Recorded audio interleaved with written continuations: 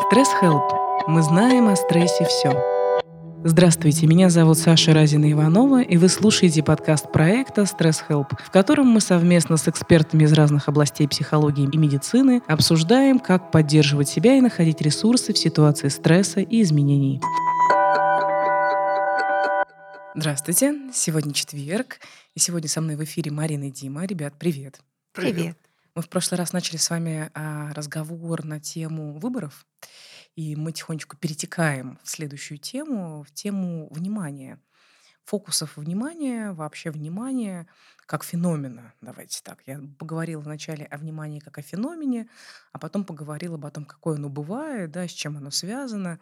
И эта тема и очень психологическая, и она очень, давайте так, такая нейрологическая на самом деле. Да? То есть эта тема затрагивает разные аспекты. И, честно скажу, это моя любимая тема вообще, да, потому что вот в рамках наших конференций, да, когда мы нашим проектом делаем какие-то большие такие мероприятия, я как раз веду класс все время про внимание, да, потому что эта тема такая и важная для меня. У нас есть друг проекта Андрей Ткаченко, такой йога-терапевт. У нас была с ним школа внимания. Мы развивали навык внимательности, да, прям это была 4-месячная программа, да, и это было очень интересным таким опытом, где мы исследовали с людьми как раз, умеем ли мы удерживать внимание, на что мы направляем внимание и так далее. Расскажите, как эта тема для вас звучит, вот как вы к ней относитесь? Марина, вообще для тебя тема внимания — это про что? Я когда думаю про внимание, у меня в первую очередь возникает ощущение, что это про потребность во внимании. То есть это про что-то, что связано, опять же, с коммуникацией в первую очередь. И либо внутренней коммуникации, либо внешней коммуникации. Либо мы себе внимание уделяем, либо мы каким-то образом взаимодействуем для того, чтобы внимание получать. Вот. И Да, слушайте, да, внимание — это же еще и внимание. Внимание, Мгм. я здесь, да? Ну, внимание, внимание. Внимание — это еще, да, такая валюта, еда, не знаю, как это. То есть это Вообще аспект, про который я не думала Аспект вообще Да. взаимодействия никогда. крайне важный. Да, и сейчас такой хоп, вы мне это сказали. Да, я это сказала, потому что я поняла, что у тебя совершенно другое представление о Вообще, у меня внимании. Для прям, тебя вот именно внимание как способ самоорганизации, как да, способ абсолютно серьезный такой подход у меня. такого четкого планирования, я бы даже сказала. Здесь я в этом месте, а тут я тут, а здесь я вот с этой стороны Да, да, смотрю. да, То да, есть это да. такая вот Кто забрал мое зум, внимание? Ну-ка, верните назад. Да, это про зум, да. внимание, это вот прямо, Про прямо мозг, слышно. да. Для меня это прям про мозг, да. Слушай, А для меня внимание про контакт. То есть про внимание, отношения. да, про то, каким мы образом взаимодействуем с собой, насколько мы к себе, какими глазами мы на себя смотрим, потому что это могут быть теплые глаза, а могут быть критические. И это могут быть точка зрения человека, который э, знает, что все решается, а может быть, изначально внимание заряжено таким образом, что я Критичная. смотрю, да, А что в тебе не так, да? да, я смотрю на то, что безнадежно, да. Слушай, ну я вот здесь сразу тогда сейчас бросила, ладно, Дим, сейчас вижу, что Да-да-да. хочешь сказать. У нас есть внутреннее внимание, и это как раз про то, о чем я, да, такая, ну, вот про мой зум личный, да. Потом есть внимание как раз эмпатическое, межличностное, и дальше есть внимание, такой мировой канал, да, то, что происходит в мире, вот вообще в социуме, да, там, в поле. И в этом смысле у нас у всех изначально есть некоторая предрасположенность находиться в одном из аспектов. И я очень про «я» и очень сразу про глобальное. И вот этот межличностный аспект, да, а что происходит между нами с тобой, это моя как раз такая, ну, такая больше слепая зона. Я много раз пропускала флирт.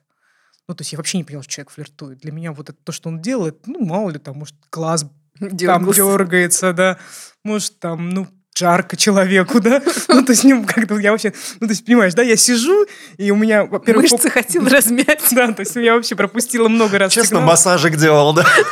Вам смешно, а я много раз оказывалась в странных ситуациях. И мне очень часто близкие говорят, что им не хватает какого-то качества, как раз внимания, вот на этом уровне, да. Но я про себя это очень хорошо знаю, да, и что я могу дать, что не могу дать, у меня здесь нет фрустрации.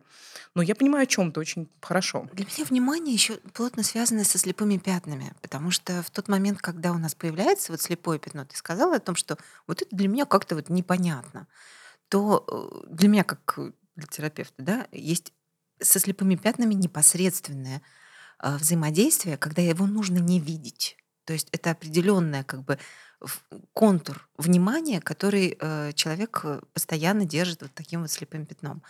И в каком-то смысле, И это про безопасность, скорее всего. Почему я тогда туда не да. смотрю? Конечно. А еще про, может быть, какой-то опыт, который в итоге это внимание перенаправляет. То есть у меня совершенно недавно был опыт как бы внезапного переключения внимания, ам, и он был связан с такой вот групповой работой на тему еды. И я туда заходила с банальной историей того, что, ну, как-то вот мне как раз заявляют, вот как ты говоришь, близкие говорят, что чего-то им не хватает. Мне заявлял как бы мой муж о том, что ему не хватает конкретно вот чтобы о нем заботились как-то вот с душой. Как бы, да, вот. Я не понимала, Как-то чего по-другому тебе не включенно, хватает. да? Как бы, вот, ну, еду я готовлю, вот собираю тебе с собой на работу. Чего не хватает? Какой ингредиент? Чего не так? Вот. И отношение было очень такое прозаичное к конкретному набору. Ну, скажи, что тебе надо приготовить. Если тебе это не нравится, давай будет что-то другое. Вот. А на группе я, например, выяснила о том, что после смерти мамы я внутренне перестала хотеть делать эти бытовые дела. Потому что для меня это было связано с очень такой глобальной историей про то, что если все заканчивается, то зачем вообще стараться? М. То есть это внутренне было про я не хочу в эту сторону смотреть. Мое внимание там не фокусируется. Я делаю то, что положено, то есть функционально. А вот это вот слепое пятно, это внимание к той части, которая на самом деле, ну, в этот момент было настолько больно, что она спряталась, его не было. И, соответственно, ну, правильная такая перенастройка в ту сторону, что если хорошее не начинать, то и заканчиваться будет нечему.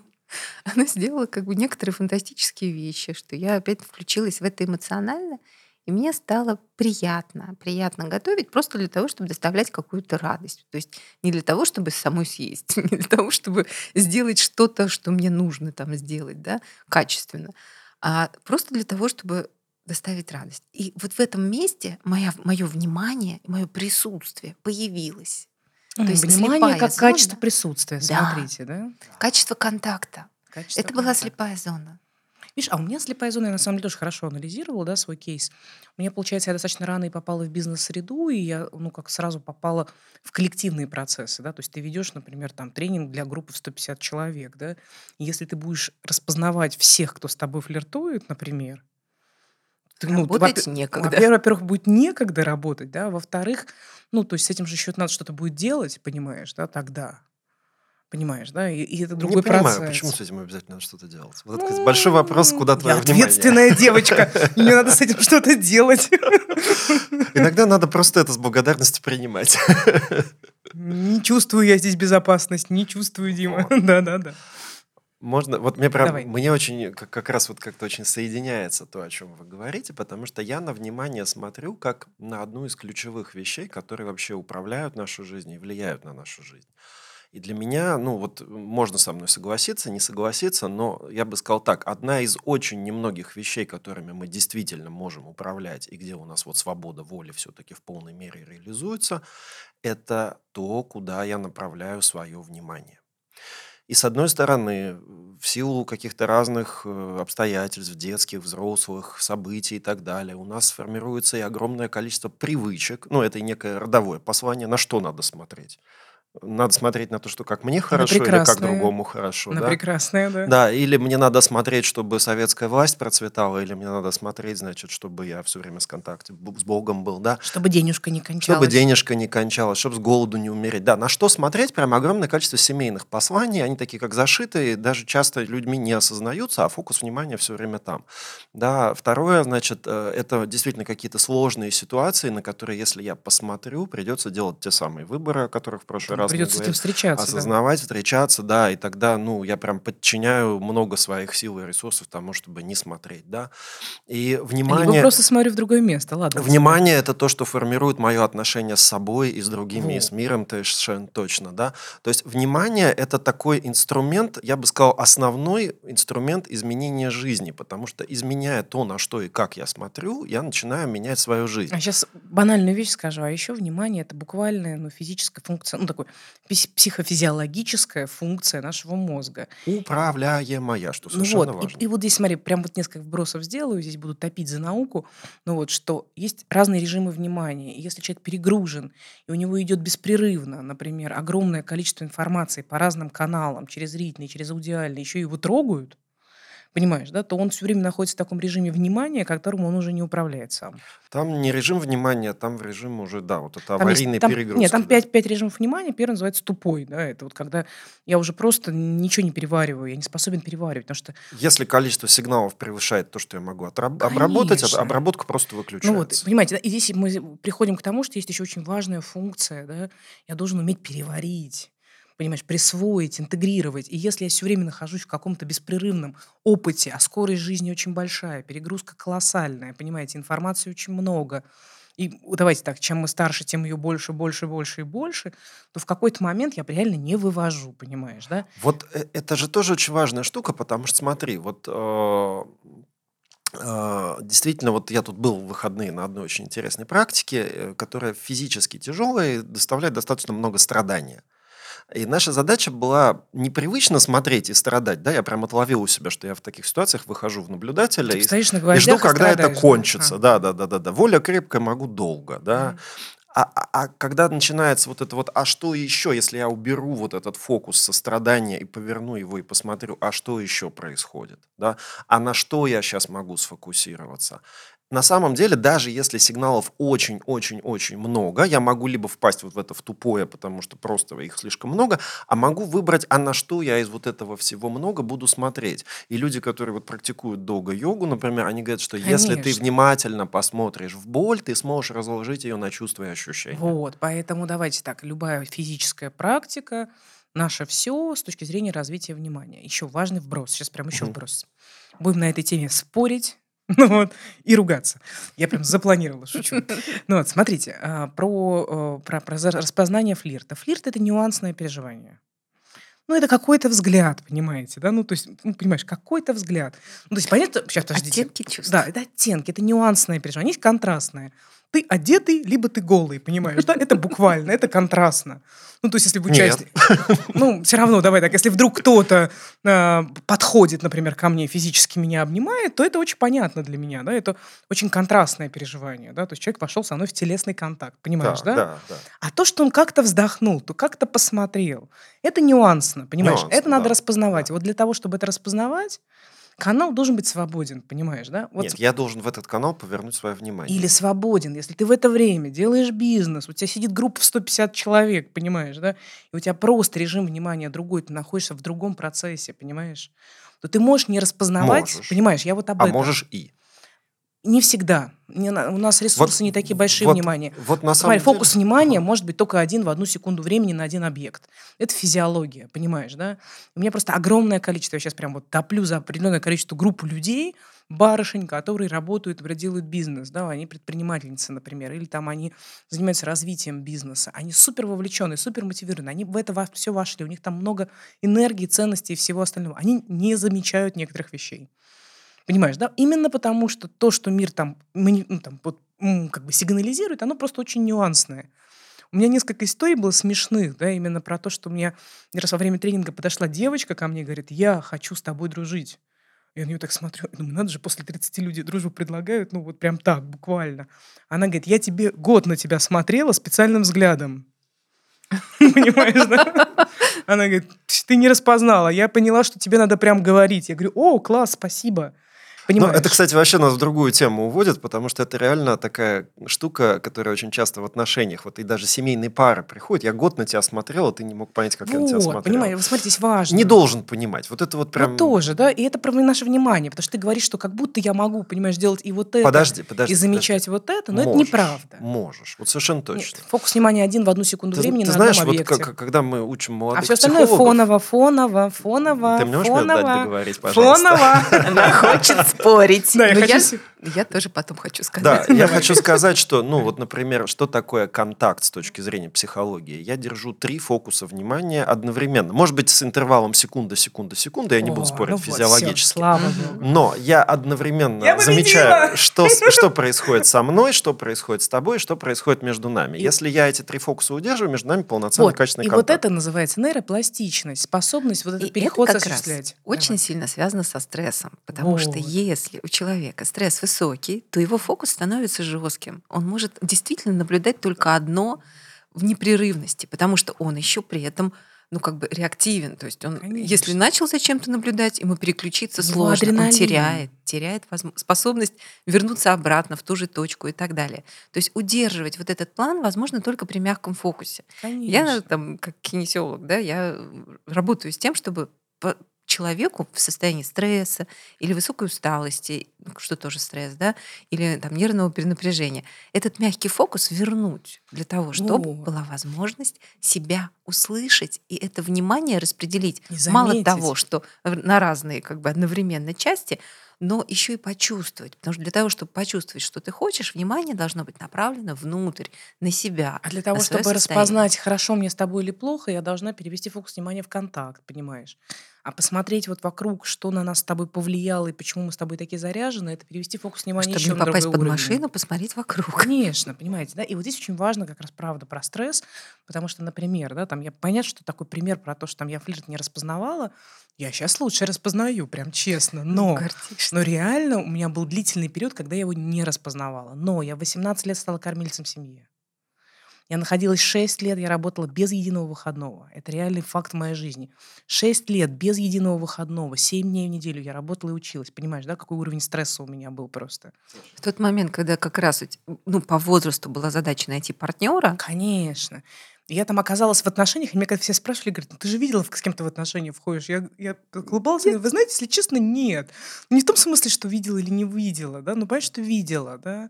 Но у меня вообще фокус внимания был в другом месте. Ну, то есть я была в периоде вот такого выживания, да, у меня передо мной стояла такая большая взрослая задача, что да. тот, кто рядом оказался и сказал «давай», тот и оказался рядом. Ну вот, мне кажется, ты очень важную штуку говоришь, потому что я с тобой согласен в том, что как бы количество моих фокусов внимания, которые я могу удерживать, и их глубина точно ограничены, и это требует Мгм. моих ресурсов. И Ну, ровно поэтому, ну, как бы в стрессе большая часть моего ресурса уходит на стресс, и как бы не очень остается на даже если внимание. ты не в стрессе, то количество фокусов внимания 9-12. Ну, как бы это посчитанные вещи. То есть это максимум вообще, Максимум, сколько прям можно такой удерживать, даже оптимистичный. Это очень как переключаясь. 5 объектов внимания можем запоминать. Кто-то Вот. Ну, говорит 5, если, 7, там, ну, если набираем тренировано. группу, да, Тренируется. когда эти объекты внимания активны, и они Ну могут да. сами себя проявлять, то это 12 это край. Край способности человека без выпадения это внимание удерживать Вот, на разных например, группа по объектах. принятию решений — это 7 человек. Да. Число Мюллера как раз От 5-7. 5 до 9 это оптимально рабочее, а 12 это, конечно, кто-то в Всё. моменты провисает. Поэтому, например, если ты руководитель, а у тебя группа 22 человека, без иллюзий. Ну, Без то есть без иллюзий. иллюзий. И вот еще про важно, вот то, где мы сейчас находимся, у меня прямо несколько кейсов было таких уже в клиентских случаях дальше. Когда человек, например, приходит на личную терапию, да, например, год находится в терапии, да, и через год происходит какая-то нормализация, человек сталкивается с выборами, со смыслами, немножко отреагирует то напряжение, которое было, да, там происходит какая-то нормализация, да, выход в ресурс. И в этот момент человек вдруг обнаруживает, что он живет с партнером, который его не устраивает. У меня прям много таких кейсов было за жизнь. Не устраивает на разных уровнях. Иногда это звучит просто, что это не мой человек, а как я вообще здесь оказался. И потом, когда человек начинает возвращаться, да, как раз к тому, на чем был фокус внимания, да, то там часто бывает, что фокус внимания был не про выбор партнера, и тем более не про то, чтобы встретиться со смыслами, которые я хочу сюда привнести. А это было либо выживание, либо настолько было тяжело, что хотелось, чтобы хоть кто-то физически рядом присутствовал. У меня прям была такая пара, которая они сидели напротив друг друга. Я им предложила вспомнить день до знакомства и рассказать. Вот они вот познакомились, а вот там был день до знакомства, в каком они состоянии были. И они описали это состояние, это был, у обоих был очень сильный минус, да. И дальше они просто вот встретились и дальше прошли какую-то Прислонились часть к друг пути, да, другу, да. прислонились буквально друг к другу, понимаете, да. И это тоже интересно, да, про то, что мы иногда, ну вот мы иногда оказываемся уже в обстоятельствах, ситуациях, не делая выбора, потому что у нас не было внимания, например, на комфорте. Я еще хочу Да. сказать, что новизна появляется только тогда, когда есть внимание к тому, что происходит. Потому что вот сокращение времени с течением жизни, как быстро год пролетает, это же отсутствие внимания к тем деталям, которые вокруг. То есть фокус внимания, он уже давно сосредоточен на 2-3 там, каких-то привычных предметах, которые не удивляют. Их просто надо поддерживать. Вот. И, соответственно, это про то, как мы это внимание распределяем. Вот мне хочется чуть-чуть структурировать, все-таки договорить, да? То есть внимание – это правда штука, через которую мы можем управлять собой и своей жизнью. Куда я еду? Куда смотрю, туда я еду на самом деле. И есть, да, действительно сложившиеся обстоятельства, есть вот эти переданные семейные послания, куда Это смотреть, очень важно, например, привычные, у да. нас был эфир про безопасность, у меня, например, в семье вообще как будто безопасности не существовало, у нас как бы вообще про это ничего не было, Да, понимаешь? что туда смотреть вообще, Да, да, если да. И как раз изменения жизни начинаются с того, что когда я начинаю, а куда я свое внимание, куда я еще могу посмотреть. И в терапии мы же прям очень-очень много внимания. Почему не надо искать волшебного терапевта и волшебную таблетку? Ну, потому что хороший терапевт, он уделяет тебе много внимания, много чего позволяет научиться уделять внимание и себе, да? обращает твое внимание, в том числе на какие-то На вторичные какие-то вещи, признаки, на которые человек не привык смотреть или считал их неважными, типичные как флирт, слова, да, там, как типичные безопасность, движения, да. да. Вот. Организацию И себя в И пространстве. Да. таким образом, правда, вот мне очень понравилось, был такой пример от моих друзей, там, кто занимается здоровым питанием, да, они сказали, что вот люди там сажаются на диеты, как-то борются, там, значит, очень много внимания, там, значит, чтобы поменьше есть. Они говорят, очень простая есть техника, да, вот, ну, человек с диетологом начинает работать и начинает ему в течение дня фотографировать и отправлять все, что он съедает. Никаких ограничений, просто вот сфотографируй и отправь. Извини, пожалуйста, у меня был такой проект, и я так делала, и я потом поняла, что никогда не буду заниматься этой темой, потому что когда мне начали люди присылать, что они едят, я была так шокирована. Во-первых, количеством еды, которую люди едят. Да, а потому что, правда, это даже тут вопрос, ты можешь даже не смотреть, что они тебе присылают. Важно, что когда человек фотографирует, ему надо на секунду свое внимание туда повернуть, и он начинает понимать, как часто он ест, что он ест, что я думал, я съедал Сколько 2 ему конфетки, а достаточно. оказывается уже 20-я, да, то есть, да. Да-да-да. И просто вот это осознание, что я теперь смотрю и понимаю, блин, а она сегодня 20-я, а может не стоит. Она Да-да-да. меняет вообще подход без вот этого насилия, что не ешь сладкое, не ешь Да-да-да, сладкое. все в группу, в которые входили люди, они думали, что они едят мало. Мгм. Через 3 дня вся группа ржала на тему, что мы... А что, все жрут просто. И вот простые инструменты поворота внимания правда влияют в жизнь. Вот это то, что я хотел бы сегодня донести до наших Давайте слушателей. попробуем немножко тоже структурировать еще в какой плоскости. Вот давайте внимание к «я», что это значит, потом внимание в межличностном и внимание к тому, что в поле. Давайте вот прям на 3 фокуса пойдем в расширение. Вот Внимание к «я» — это в первую очередь внимание к своим телесным ощущениям, то, что мы проживаем себя телесно. То есть и если тут нету есть этой... сужение и расширение, да, есть В пульсация, этом, да, в этом большое отклик. количество информации о себе.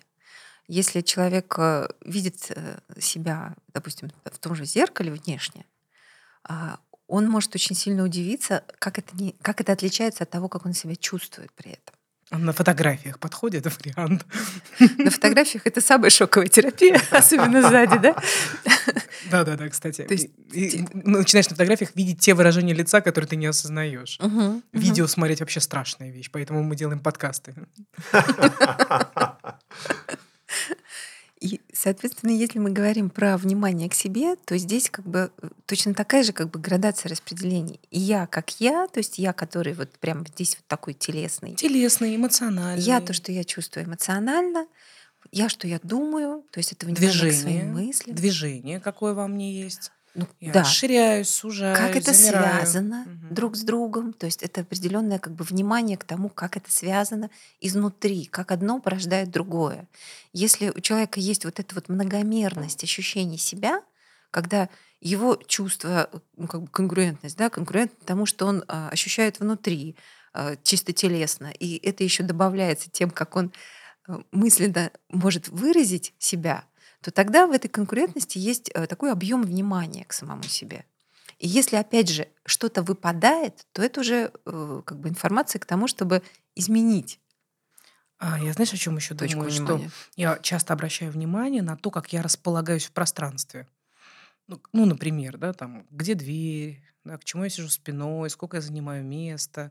Да. Я просто помню, что в какой-то период времени я обнаружила, что я сижу на краешке стульчика. Знаете, такой бедный родственничек. Да-да-да, внимание к роли. Я как кто? Я в этот момент, когда я что-то говорю или что-то делаю, я себя проживаю как кого? Что я доношу, какую информацию, что я хочу сказать или сделать в этот момент. Ну вот, мне кажется, мы сейчас говорим, может быть, для слушателей не очень простые вещи, может быть, попробовать их упростить. Вот правда, если у меня не было опыта, и у меня не было вот этого навыка, привычки обращать внимание на то, что со мной происходит, именно вот в этой триаде, да, ощущения, мои чувства и контексты, с которыми это связано, то вот я когда пришел, значит, к первому своему терапевту, он начал со мной работать, он сказал: Дим, ты не чувствуешь свое тело. Ну, это в смысле ощущений.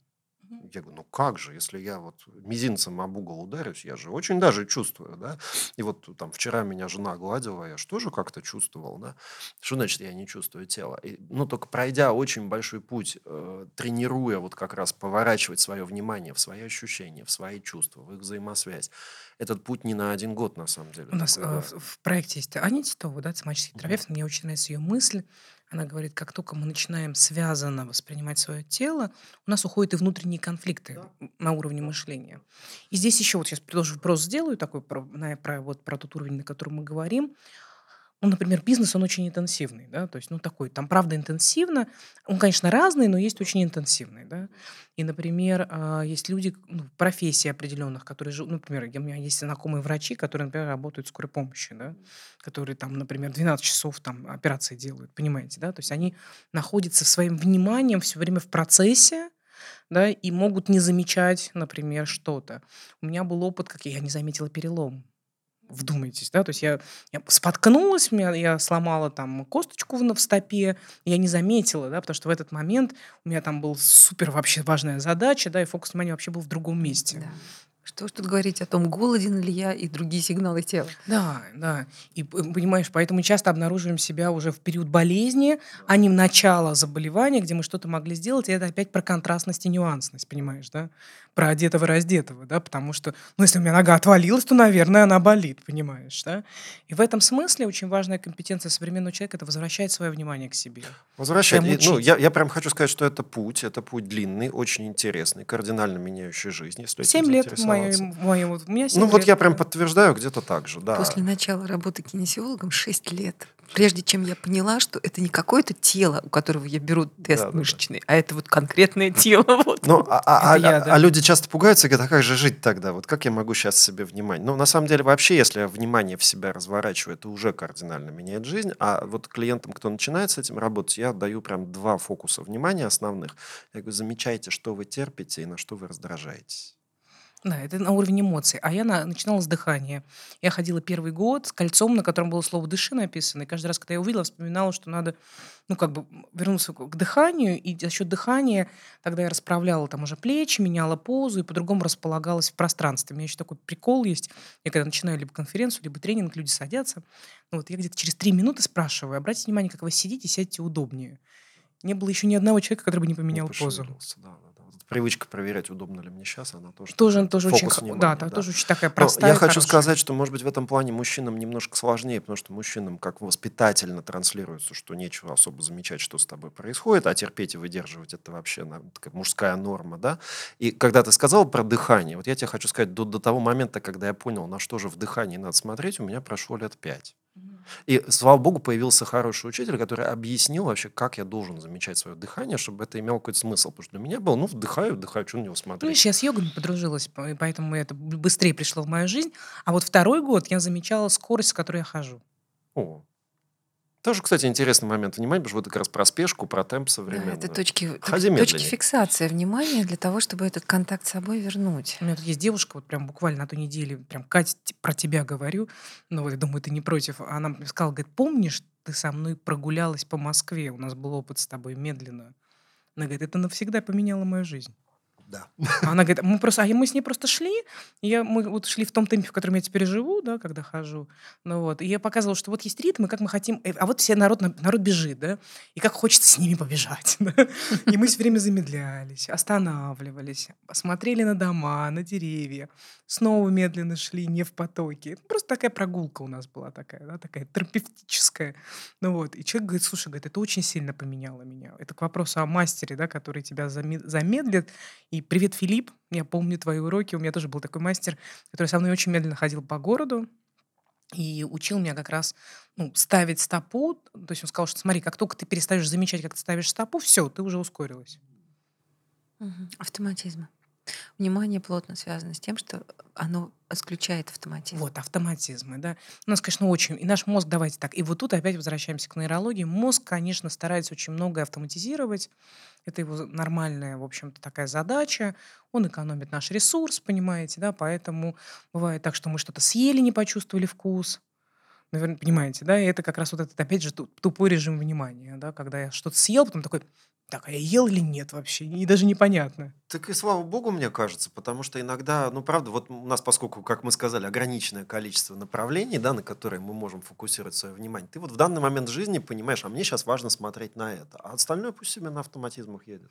Ну, слушайте, еще важно, да, вот у меня был такой выездной проект, называл его «Семь чувств». Или 6, неважно. Может быть, и 6, я сейчас не помню, давно было. В Крым выезжала с группой, и мы каждый день исследовали какой-то канал восприятия. Прям вот полное погружение было. Слушайте, как это было интересно. У меня был такой день, когда всем завязали глаза, и там были разные вообще вот продукты питания. Ну вот, и люди пробовали разное, да, и нужно было составить свою вот карту предпочтений. И я, например, люблю хрустящее. Во-первых, я люблю холодное, хрустящее, понимаете, да, это прям вот следующее. Горькое, потом кислое. А вот все мягкое, сладкое, оно где-то очень далеко у меня, да. И, знаете, люди распознали свои предпочтения, да. И у меня, например, с того периода самые сильно очень поменялись, в том числе вкусовые предпочтения. Я просто исключила вот все теплое, Какая теплое интересная и липкое. игра. Прямо хочется поиграть в нее. Понимаете, потом мы замечали, уже канал был цвета, да, звука, да, то есть мы очень много вот там вот проводили с людьми экспериментов в этом. На все не хватает времени. Я бы еще сделала такой выезд, бомбический абсолютно был. Да, то есть группа, которая ездила, там многие прям вот рассказали, что, говорит, они вернулись к какому-то такому очень первозданной чувствительности, восприимчивости. Понимаете, да? Потому что они вот как бы обновили каналы. Потому что в этом смысле у нас многое на автоматизме, да. Что ты ешь, да? Вот, какой салат был, такой я купил, такой ел. А ничего, Ешь, что что... дают. Да. Послание из семьи. А ничего, что оно все такое... Вот я, например, не ем салаты, вот особенно какие-то там вот эти оливье, оно все уже как будто до меня его ели. Ну, то есть ничего не хрустит, понимаете? Ну, то есть оно Не такое. пищит и не вырывается. Ну, это какое-то оно такое, да. Ну, не нравится мне, понимаете, да? Ну вот, и тут можно делать отсылку к выборам, понимаешь, да? Потому что, ну, а как я сделаю выбор, если я не знаю, что мне нравится? Да, и дальше следующий тогда фокус получается, да, вот внимание в межличностном аспекте. Внимание в межличностном аспекте — это когда, опять же, я как тот, кто проецирует уже вот то, что он говорит, то, что думает, двигается так, как ему нужно, и для того, чтобы, да, донести какую-то мысль, понравиться, быть рядом, почувствовать другого. То есть здесь сенсорные ощущения, и вот весь объем, который ты изнутри чувствуешь, ты вот таким образом располагаешь в этом пространстве между. И вот, например, у нас с тобой есть пространство, да, я смотрю на тебя, и здесь я могу обращать внимание на то, как ты на меня смотришь, как звучит твой голос, как ты ко мне располагаешься, какие у тебя движения, какая есть Межличностное энергия между нами. Да, И вот сейчас мы начали это делать, и мы внимание. начали синхронно с Мариной двигаться. Она Мгм. кивает мне головой, а я киваю ей в ответ. И вот Дима к нам присоединился. Зеркально, зеркально. Что интересно, здесь фокус внимания очень хорошо бы держать, опять же, попеременно, на человеке и на себе. Именно то, что я вижу в другом, как во мне это отзывается, как я это передаю, как мне рядом. Вот межличностное внимание — это и непосредственный танец, и то, как мы планируем общение, то, как мы оцениваем то, что происходило между нами. То есть все, что имеет отношение к тому, как я себя размещаю, и то, как я способен принять другого. То, каким образом этот другой для И то, меня как мне с ним комфортно, виден. в том Вот, числе. опять же, установки все женщины одинаковые, все мужики одинаковые, вот это вот все, оно как будто делает слепое пятно в этом месте. Человек замечает только то, что ему разрешено замечать. Здесь еще есть один аспект, очень серьезный. Я вот, ну там понятно, что там можем кучу личных примеров своих привести, но я бы здесь привела пример как раз из того, что люди говорят вот в рамках нашего проекта на конференциях, а что делать, если есть коллега, который неприятен, понимаешь, да? И вот здесь, важно, да, что иногда бывает, что мы действительно оказываемся в отношениях с людьми, которые у нас вызывают очень сильный какой-то отклик, как неприятие, да, а неприятие это Слушай, да хочется. ладно коллега, который в целом неприятен, а может быть любимый человек или ребенок, какое-то конкретное проявление которого очень неприятно. Вот, и вот здесь очень важно, что на этом очень трудно, понимаешь, тогда удерживать внимание. Ну вот, и тогда будет попытка сбежать в телефон, да, то Ну, есть. либо наоборот, очень жесткая фиксация внимания только на этом, а все остальное как будто уходит на Ну, второй просто план. вот про такую проблему, да, вот хотела ее обозначить. То, Тут не что то, что, меня... что я часто об этом прям слышу, да. И, ну, например, вот прям вот ситуация, представь себе, я сижу во время там совещания одной группы, да, людей, вот, и я вижу, что все прям в телефон уходят. Раз уходит, два уходит, три уходит. Ну, теряют фокус внимания, да, вот из поля отношенческого. А у нас там мало времени, надо решение принимать, понимаете. Нужно, чтобы, наоборот, все внимание привнесли сюда. А потом оказывается, что в группе есть человек, у которого есть определенная модель поведения, который плохо слышит, который, в общем-то, какую-то свою там идею все время говорит. И все знают, что он сейчас займет все пространство и все время. Поэтому никто даже не прилагает усилий, да, для того, чтобы вернуть свое внимание сюда, То есть пока это не точка заметим. внимания к таким вещам в отношении себя — это важно для того, чтобы понять, что делать дальше и что вообще с тобой происходит. Я бы здесь, знаешь, как сказала, да, то есть это у меня не было никакой мысли, это просто пример, да, то есть у меня не было нет какой-то идеи, которую бы я хотела донести. Это скорее про проблемы, с которой я часто слышу вот на межличностном уровне, что люди об этом говорят, да. Мне, знаешь, как вот сейчас, вот исходя из того, что я говорю, какая мысль появляется, что, наверное, важно посмотреть, где вы избегаете контакта, с кем, почему, и посмотреть, есть ли там какая-то, ну, какой-то выход в более комфортную Вот обстоятельства, можно может, чуть помещение уточнить, побольше. опять же, для слушателей, поскольку Да. они у нас не психологи, да, вот на самом деле, когда я смотрю на контакт, я предлагаю смотреть, опять же, вот через три точки, да, из головы контакт, когда вот, ой, ну а что ты избегаешь? Да не нравится он мне, все, точка, да, вот это вот из головы. И вот тот товарищ, которого ты описывала, он явно контактирует из головы. У него есть какая-то идея, мысль, и дальше он уже Он не не в видит контакте с остальных, да, аудиторией, да. он вещает им свою Я это мысль. называю вербальный анонизм. Ну, можно насилие сказать, да, потому что в этот момент вторые незаметны, что они уже все в телефоне, и как бы вообще-то им скучно. Вот. А если я начинаю замечать второго человека и замечать его на более глубинном уровне, да, ну вот как зоной сердца, да, что он может сейчас чувствовать? Вот ему скучно, ему радостно, ему тепло. Или действительно вот этот человек меня раздражает, я прям, ну вот то, о чем Марина говорила, я тогда разворачиваю внимание в себя, вот этот человек меня бесит, а почему он меня бесит, почему мне не нравится? Или вот у моего партнера есть такое проявление, и в связи с ним что со мной происходит? Потому что слово «не нравится», оно очень, ну, как обобщающее, сужающее, про то, что я не хочу свое внимание разворачивать дальше, да. Вот это как с болью, да, вот больно и все, да, а что там, из чего эта боль состоит? Ну вот да, Про хочу исследование, про пример, исследование. пример хочу Мгм. привести. У меня просто, опять же, совсем недавно опыт.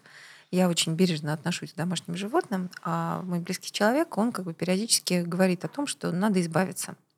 Надо изб- Шутка такая у него, Да, да. У у меня него был такой такая человек, который шутка.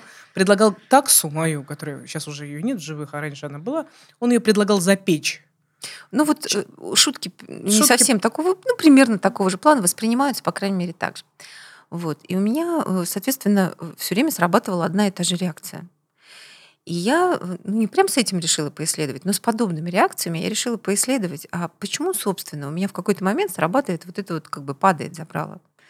Вот. И когда я поняла о том, что это срабатывает вот этот вот механизм свой-чужой, то есть человек делает то, что для меня считается неприемлемым. Конфликт ценностей такой. И в этом конфликте я мгновенно теряю способность к диалогу. Потому что почему? И вот здесь было важно найти, почему я в этот момент теряю способность к диалогу. Не у всех так происходит.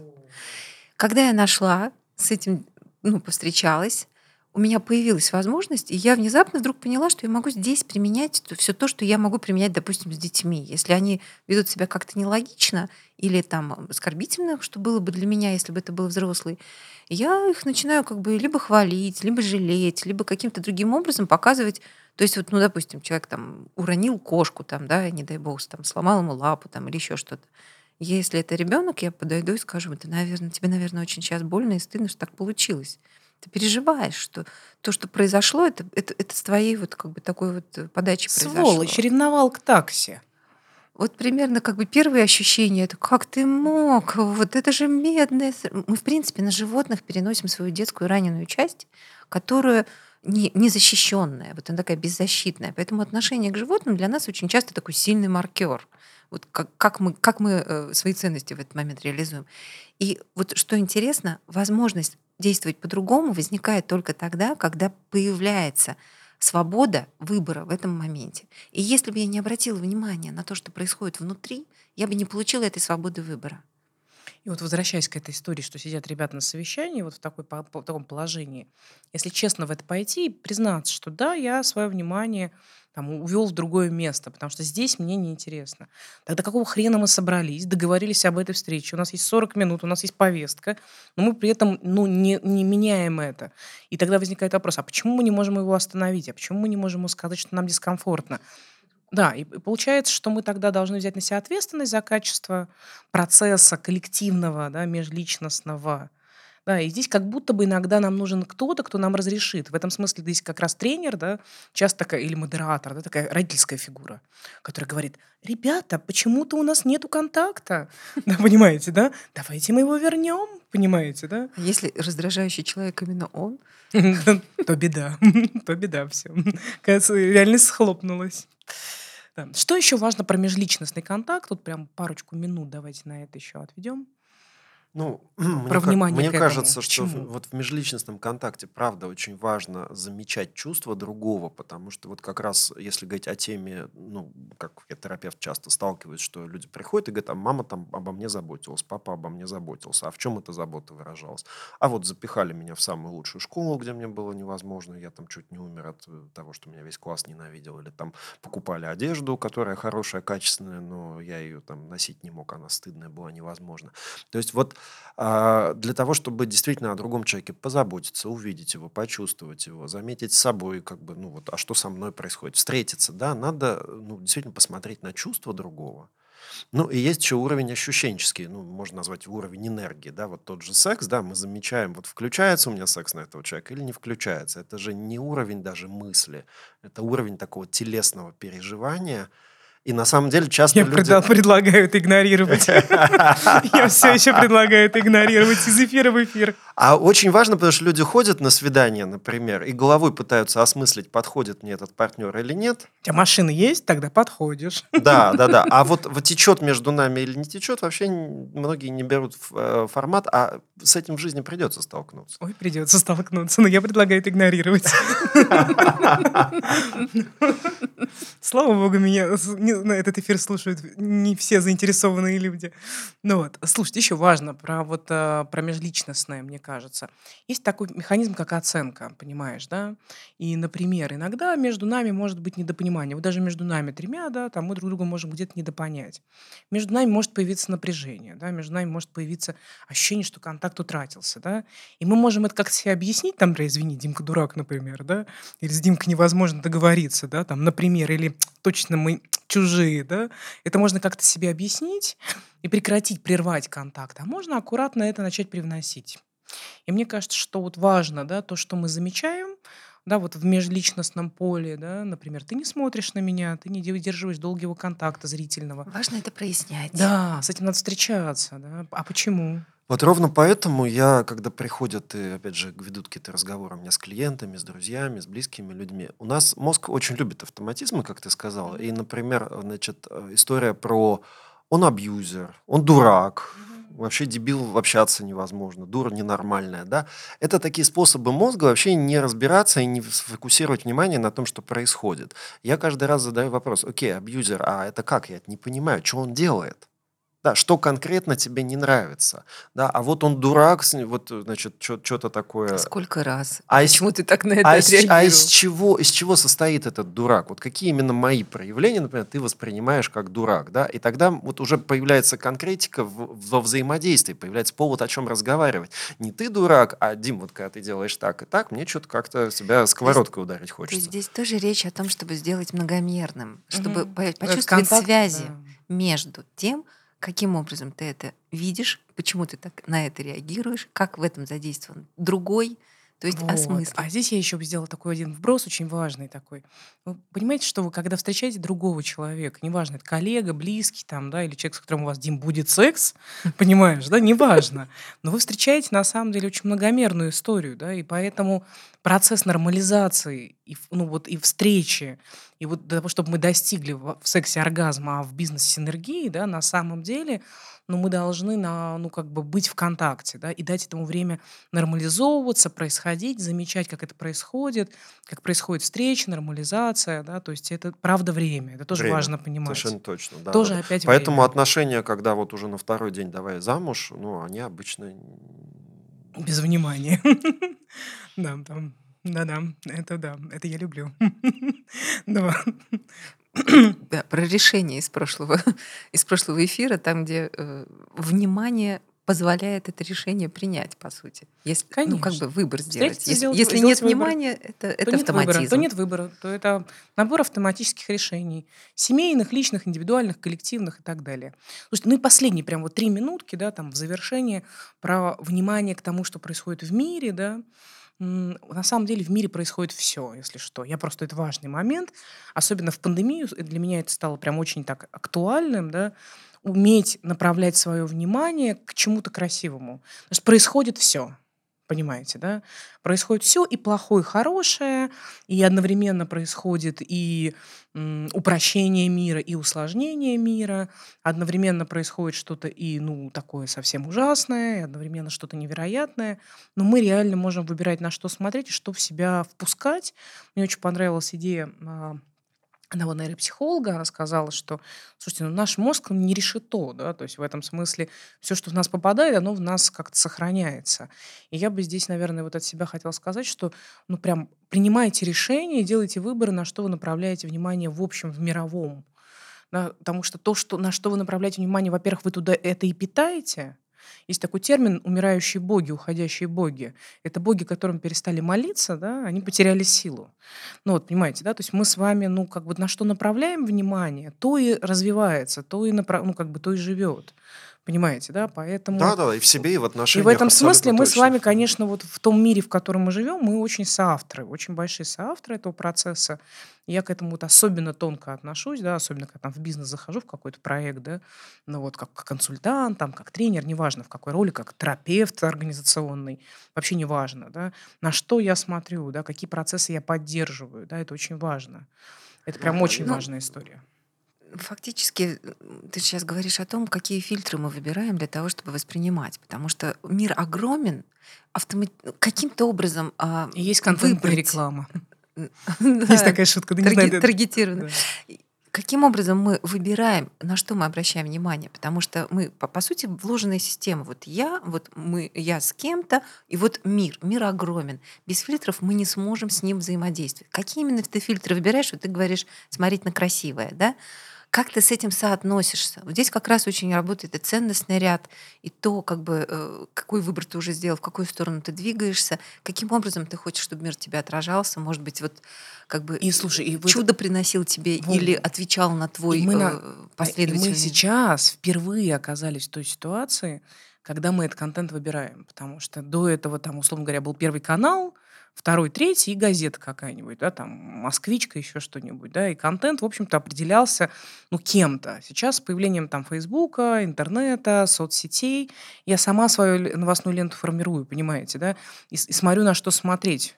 У меня прям был момент, когда я начала отписываться, да, от каких-то людей, именно потому что я решила, что я не хочу на это смотреть. Это не значит, что я избегаю встречи с этим и говорю, что этого не существует. Я знаю, что это существует. Если мне интересно, я пойду схожу посмотрю. Но я Зачем решаю... мне в этом жить каждый день? Да, Да, да, да, да. вопрос, зачем Знаешь, мне в очень этом жить. интересная штука, потому что выбор на самом деле был всегда. Если мы вспомним «Прекрасное собачье сердце», помнишь, там, пробуйте огурчики, или там грибочки, да, не читайте никогда перед обедом советских газет. То есть для меня вот история про внешнее еще часто, вот я тоже в терапии это очень вижу. То есть если я не хочу, вот мы говорили, количество фокусов внимания ограничено, но тем не менее их надо куда-то тратить, оно все равно есть. Даже вот я не могу сидеть и вниманием быть в никуда, да, это прям какой-то высший способ нирваны, наверное, И да. тут это в нирване. Да. А так у меня, все равно хоть один-два фокуса есть. И так или иначе, как-то эти фокусы вдруг могут повернуться и заметить, что со мной что-то не так, с моей жизнью что-то не так, с нашими отношениями с близкими что-то не так. И гораздо проще вот зафиксироваться на тех, чем, собственно, очень пользуются средства массовой информации, да, зафиксироваться на тех ужасах, на вот разгуле этого коронавируса, а сколько человек умерло в Америке. Простите, как влияет на мою жизнь, на мои отношения с близкими, на мое здоровье то, сколько человек умерло в Америке. Вот обливаюсь я каждый день холодной водой или не обливаюсь, влияет на мою жизнь. Кушаю я определенные витамины, сдал я анализы или не сдал, влияет на мою жизнь. Как количество умерших людей в Америке, при всем моем к ним сочувствии, да, при всем, что, ребят, понятно, что если появился какой-то новый штамм вируса, может быть, он дойдет до нас, и когда-то придется с этим разбираться. И есть точно люди, которые профессионально этим занимаются, им этот фокус внимания важен. Зачем это в моей А жизни? есть еще, я очень согласна с тем, что ты говоришь, но тем не менее у нас же есть еще то, что нас объединяет. Вот там коллективное бессознательное, определенные чувствования, определенная сонастройка с этим миром. Вот. И вот это еще один вброс такой важный. Есть групповая динамика. И есть групповая динамика, общемировая, которая действует Конечно, на каждого. динамические процессы, коллективные процессы. В малом процессе это можно сказать, что любая девушка чувствует, что будет модное в ближайшем сезоне, еще что-то. Не всякая любая, та, которая настроена на эту волну. Или человек, который постоянно занимается в бизнесе вопросами доходов, котировок Конечно, и всего мы прочего. точно знаем, что нужно клиенту через 3 года всегда. Да, это определенное уже загадывание в будущее. И в тот момент, когда мы общаемся с миром, мы фактически и запрашиваем его, и меняем его на вот этом своем уровне тактильном. Да, самовоспроизводящая система. Мы его, а он нас. И когда мы чувствуем связь с собой, и чувствуем связь коммуникации, и наконец-то у нас появляется возможность почувствовать эту связь с миром, с космосом, со своей жизнью, с другими людьми, с вот этой вот. У меня однажды было переживание на уровне как раз вот этого «я человек мира». Я приехала уже достаточно взрослая, мне ребенку было 4 года, мы приехали в Рим. И в Риме он меня встретил такими пустыми улицами. Я сейчас прям я понимаю. моя любовь. Пустыми улицами, омытыми дождем. И было достаточно тепло. Мы прошли по этому городу с этим ощущением, что он для нас сейчас. Потому что в Риме, конечно, это редко, Все что дороги мало ведут людей. в Рим. И когда я наконец-то побывала в Колизее, я стояла вот над этой ареной, я вспоминала, что я со своих у меня мама учитель истории, поэтому обложки, на которых был вот этот Колизей, это было что-то, с чем я росла. И вот какая-то информация про древние времена, про Рим, про все прочее, она для меня была на всех уровнях. Кстати, очень да, доступна. зачем у нас была история Древнего Рима? Неважно. Идем дальше. Вот. И когда я оказалась в этом месте, в этом пространстве, я внезапно прям почувствовала, как время течет сквозь это место. Как это было тогда, когда Это правда. по этим камням шли воины и торговцы, как это было потом, как это было во времена правителей, которые перестраивали этот Рим, как это сейчас и как это будет потом, как это время будет течь через это место, даже если не останется этих камней. Рим уникален в этом смысле. И в этом смысле я вдруг почувствовала невероятную свободу. То есть это было ощущение присутствия во всех временах одновременно. И это как раз для меня про связь с миром. Я прям там сейчас, я прям сейчас там уже, да, это об этом, да. Рим рождает такие переживания, такие чувства. Связь с телом — это ресурс. Связь с людьми, которые рядом — это ресурс. Связь с миром — это ресурс. С природой. С природой. И мы можем этим управлять. Мне кажется, прекрасное завершение сегодняшнего эфира. Ну что, друзья, спасибо, что были. Спасибо за сегодняшнюю встречу, за этот разговор. Да, мне кажется, мы ругались. Мы чуть-чуть спорили. Мы кайфовали от многогранности. Я, по крайней мере. Я тоже. А я вот это называю ругаться. Это мой максимум. Вау! Ну что, друзья, спасибо большое. Всего доброго. Вы слушали еженедельный подкаст Stress Help. Мы с вами прощаемся до следующего четверга. Не забывайте подписываться на нас на всех популярных платформах, а также много интересного вы можете найти на нашем Инстаграм и Телеграм-канале с одноименным названием. Помните, нормально, когда хорошо. Пока-пока.